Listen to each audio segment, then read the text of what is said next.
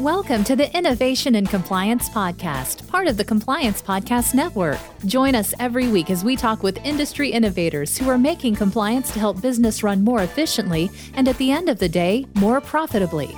Here's your host, Tom Fox.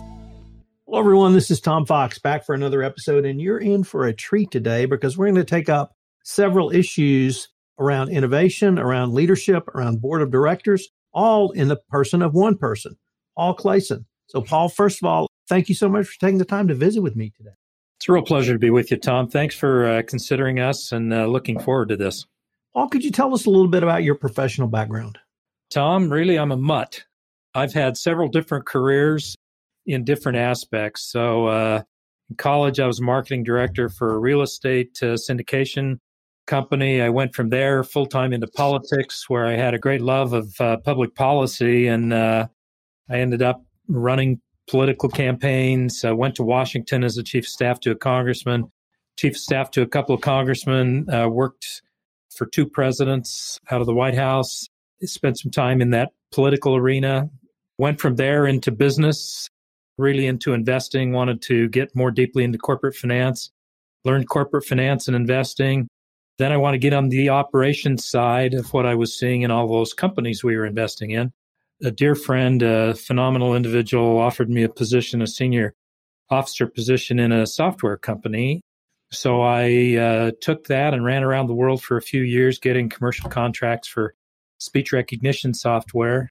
And then from there, another fellow presented me with some technology that he was unsure how to commercialize. And so I took that.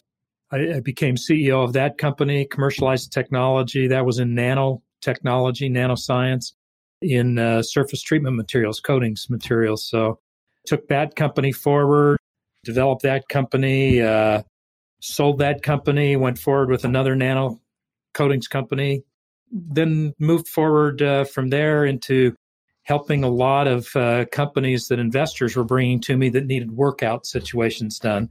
They were non-performing assets. And the company that I'm with now asked me to come in and just do a little bit of consulting about how we might commercialize their technology, gave them a report, and shortly thereafter, they asked me if I would take this over as CEO. I did a lot of in-depth research, and prospects for this company were just phenomenal. And it's timely. It's got the right product at the right time. And so it's been a great ride and phenomenal opportunity. Well, we're going to get to the company Agile PQ a little bit later. I was doing another podcast recording this morning with a fraud examiner, and I asked her if you could give 2 or 3 tips for fraud detection right now, what would it be? And right out of her mouth was data and encryption. So this is incredibly timely. It's incredibly timely from the fraud examiner to the compliance professional to the board of directors. And I hope we can explore all of this. But from your perspective, why is it so timely? Well, because computing formats are changing, and encryption and security technology has lagged the development of computers. So you've got all of these computers now that are going to much smaller form factors. You've got smartphones in your hand that in the mid-aughts, 10, 15 years ago, were just coming on the scene, had as much computing power as a server in a full room had 10 years earlier than that. Now you've got very, very small connected devices that do specific functionalities, sensors that can sense everything from vibration to heat to moisture to anything you can think of, it can sense it. And they are connected to the internet as smart devices. These are computing devices. And it turned out that existing encryption is way too large to fit on those devices. And so out of 22, 23 billion devices in the marketplace today that are these small Internet of Things devices, IoT devices, very few of them have security on them. So that kind of change in computing formats, computing opportunities, computing functionality, collection of data has gone forward in phenomenal ways that bless all of our lives. We just have to catch up with security. So what's your definition of the Internet of Things? It is a computing device that has a processor and memory, but very limited processor and memory that performs a specific function. So instead of being a computing device that's going to crunch all of the data and bring back things like your smartphone or your laptop does, it's going to have a limited functionality. So maybe it's a temperature sensor on a manufacturing floor that senses temperature once an hour and sends that communication from the very small IoT temperature sensor back up to the server where that data is stored and analyzed. And this can be implantable devices in human bodies. It can be a sensor on an automobile that senses when another car is getting too close to you in another lane. Those are all small computing IoT devices. Well, if I could change the focus just a little bit, you mentioned that you have been brought in to help run several companies. You've been a CEO at several other companies. I wondered if I could ask you for 2 or 3 of your top leadership lessons when you're the CEO. Absolutely. Just as maybe a side note, as I talk about the lessons, people oftentimes desire to be a CEO. One of my sons once said to me, "Dad, I want to be a CEO like you because then I won't have any bosses." A CEO has more bosses than any position on the face of the earth, I think. You are responsible to your board. You're responsible to your shareholders, to your vendors, to your other stakeholders. You're responsible to your employees. You're responsible to their spouses and their families. And that's a very serious responsibility. The things that I've learned as CEO rather than a board member, and I've been on many boards, but the things that I've learned have been a couple of things. One, your job as a CEO is to get the best people you can, and then your ongoing work is to create environments and opportunities to get the best work possible out of those people and their talents. So it's just like being a coach let's say in the NFL. Coaches in the NFL succeed by pulling the best talents out of various people in various positions. It's the same way with a CEO. That is your job. You have to work with them. You have to work with different personalities. You have to work with different styles. That's the first, is you have to be very adroit at finding the right teams and getting the best out of them. The second is, from a leadership principle standpoint, is that transparency is your friend. So it does us no good if we're having really bad months, and we've had some through COVID, if you're having really bad months, to hide that from employees and to purport that things are better, and then all of a sudden have to take draconian measures and people are confused. What I find is that every single day, 99.9% of people want to suit up and show up and do the best job they can. If they know the big picture, if they know what's happening, they'll suit up and help others to get their jobs done or to cut back on total staff size and double up on responsibilities. People are very, very good. If you've got the right personnel and the right team members, they're very good. So transparency is your friend. Be transparent about everything. And then I would say the third is that I operate on 2 axioms internally, and I speak them often to our staff. One is we will make decisions based on our gut feel after we have collected every piece of data we can find to justify that decision. At some point, you have to make a decision when the data may not be 100% clear, but you've gathered as much as you can to make a decision. The second is there's no value in doing well those things which we should not be doing at all. In a startup and in a small company, we can get caught up in the thick of thin things and think that something's important and it never moves the needle. So we have to constantly do gut checks to make sure that happens. Those are a couple of general leadership principles that I try to espouse and live by. So if I can now ask you about when you've moved up to the board, what's the difference in being a board member, even a chairman of a board, and a CEO?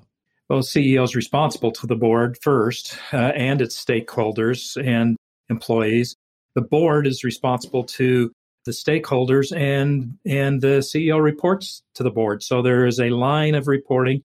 The difference is that as a board member, you need to pay attention to fiduciary responsibility to the various stakeholders and constantly check the CEO and the way the CEO is handling other officers in the company to assure that you're getting the best out of them and to look at the metrics that are coming out of the business and see if you're making progress.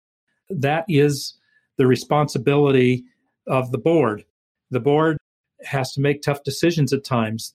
They need to be able to check the CEO on directions that is taken, he or she are taking the business. The CEO then is responsible to execute, to make sure that things execute, to be in many cases, the face of the company, and to make sure that sales are going well and costs are contained, to make sure that employees are hired and then employees are managed properly, to make sure that finances are reported accurately as you go forward. So it's operational and execution versus oversight and fiduciary responsibility in a different manner than the CEO. Now I'd like to turn to the current company that you're the head of, which is Agile PQ. What led you to becoming involved in this company and actually taking over as CEO? The company has the right product at the right time in the market, and the team had built a phenomenal product. So I was asked to come in by the board to commercialize, take the company forward, and find customers. That's been somewhat of a challenge in this company because as much as people are being hacked and as much as they need security, people haven't always been willing to deploy it. So we've had to do some things to bring the company around to a position where it can be sold. But when I looked at the market, I initially did consulting for the company and presented a report and then was asked to come in as CEO. I did a lot more in-depth research on the markets and where we could take this. And then I really became very, very enthused about the prospects. This product is needed. It's just needed. There are so many holes in the security systems among these IoT devices, and we plug those holes. We have just a phenomenal product. So we, in the first year or so, I had to lock down engineering and make sure that we developed a technology into a product. When we had that product, we launched the product, and over the last couple of years, we've gained about 15 beta customers and deployed the product with those beta customers, integrated, learned what we needed to, improved our code, and gone forward, and prepared the code to go forward in a full-scale deployment. We're now, just right now, moving into full-scale deployment with larger customers. We will be putting our encryption algorithm into the open source, and then we will be selling the tools whereby you can implement that encryption algorithm. We'll be selling those tools so that people can rapidly integrate it. That's a big step for the company. We haven't open sourced the software code yet. We will be doing that in the next couple of months. So that's a big step to take us to the next step of business development. Who's the target customer for Agile PQ? Yeah, there's many. So one is IoT systems developers, whether they're custom developers or whether they've developed product for a vertical market like an energy or a utility company or an automotive manufacturer or medical device manufacturer. Those are vertical market products. Some people build communications platforms that can spread horizontally across multiple markets. Those are all target customers. The vertical market people are target customers. And actually, competitors in security space are good potential customers as well because they have security that really picks up at the gateway level in the IT system, and they go up to the server, but they don't really have a full security system that can operate on the smallest of IoT devices. We have that, so we can join with them, license to them our technology to deploy on the IoT, the small device side, and then scale it up to the server and back down again. And because our technology also, we built it not only to protect the IoT devices, but we built it so that when quantum computers become a reality, they will be able to process so much data so quickly they can break many of the encryption systems that are in the marketplace today. So we built our technology to be post-quantum secure. And so we also have a market with people who are simply looking for post-quantum encryption security. So those are all markets for us. Well, how do you have a conversation, or how does your team have a conversation with a board member about these issues? Is it a high-level conversation that you need to be looking at 2 or 3 points, or how do you really educate a board member on their oversight role in this area? So hopefully the conversation isn't having to explain everything we're doing, because when we do a board meeting, we try to put enough metrics and enough updates in a slide deck for that board meeting that they can browse through that and get a very good sense of the status of the company, status of business development, status of cash flow, status of employees, status of technology development, status of IP protection, all of those kinds of things. We put status of marketing, by the way. We put all of those things in a board deck and have metrics that we try to maintain that are constant from board meeting to board meeting. So the board member knows exactly where to look, exactly what they're looking at, and they can get an idea of progress. When you're first working with a board, you work for a number of months to make sure that those metrics and those visibility tools for the board meet their needs. Once you have them, you deliver those every single board meeting, and then your conversation becomes what isn't working and what decisions do we need to make surrounding that, what the next steps are, what the future of the technology development is, and what future markets you'll be able to appeal to with versions 2 and 3 and 4 and 10 of your software and of your products. And what is that product roadmap to get there so that they've got visibility into the future and they're seeing the metrics on the progress of the company. If you've got those metrics set up well, then your discussions lead into the proper areas of how do we fix things that aren't working well and how do we prepare for the future. Paul, I'd like to ask you about exactly that last point, into the future. I'm not sure I wrote it down right. I think you said quantum computing, but what do board members, CEOs, and companies need to be thinking about for sort of 2025 or perhaps even further around security and encryption? So the first thing is that people have to recognize that hackers and bad actors in the digital world are multiplying faster than, in many cases, than the development of technology itself.